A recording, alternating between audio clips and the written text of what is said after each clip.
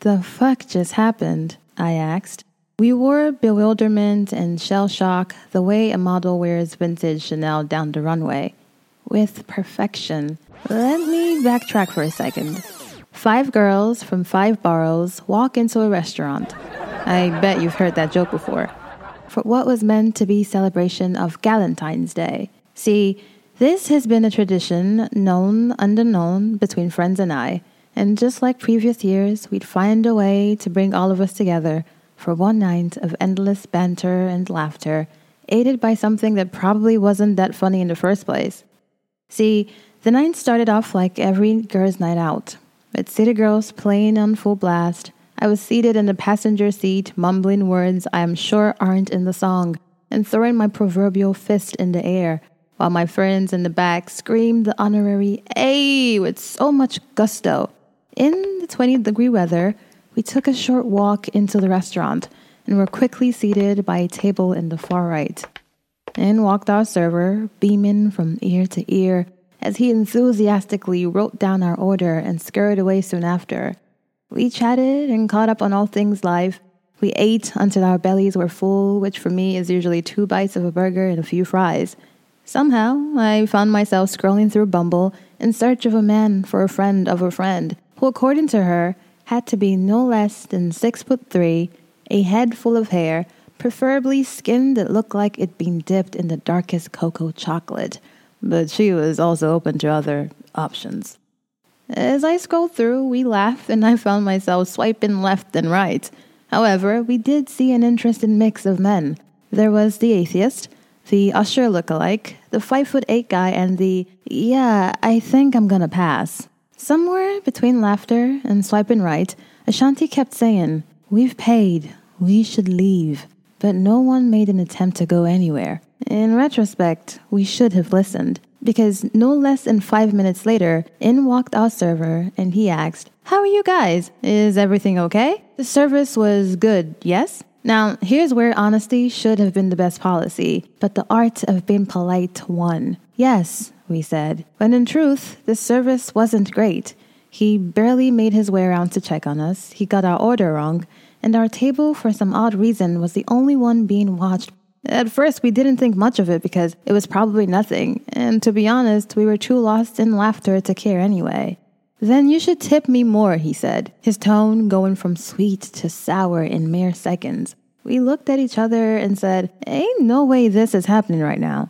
Did he just say what I think he just said? Before we could get a word in, he tossed the check back on the table and stormed off. In that moment, I had half the mind to say something, but I didn't. This was another instance where honesty would have been the best policy, but fear of being branded the angry black woman won. So I said nothing. We said nothing. We tipped him more than he deserved and left soon after.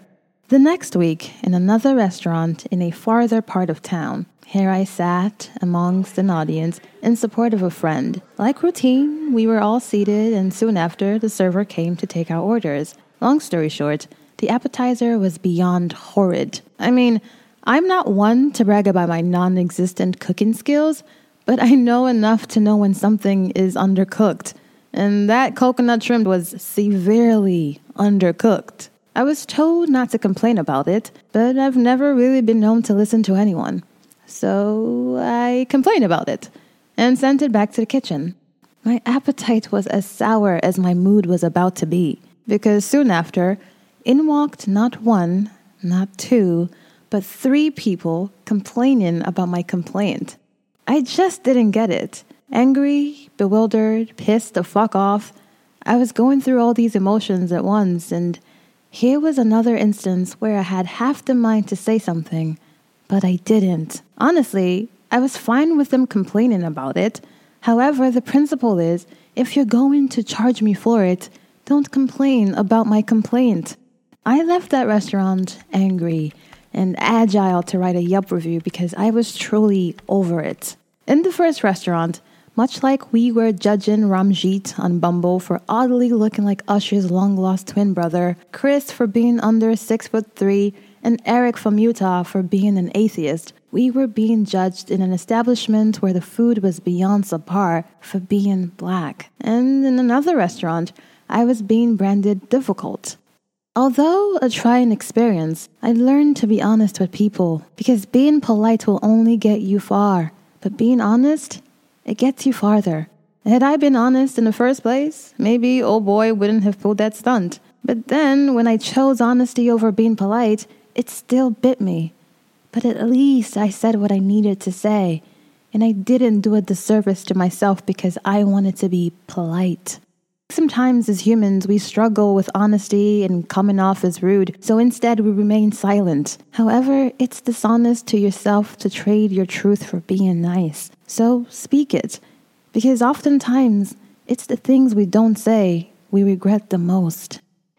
Alright guys, thank you so much for listening to episode 3 of Fill My Cup. It's Fill My Cup with Honesty. I truly hope you guys enjoy this episode and learn to speak your truth no matter how uncomfortable it may feel.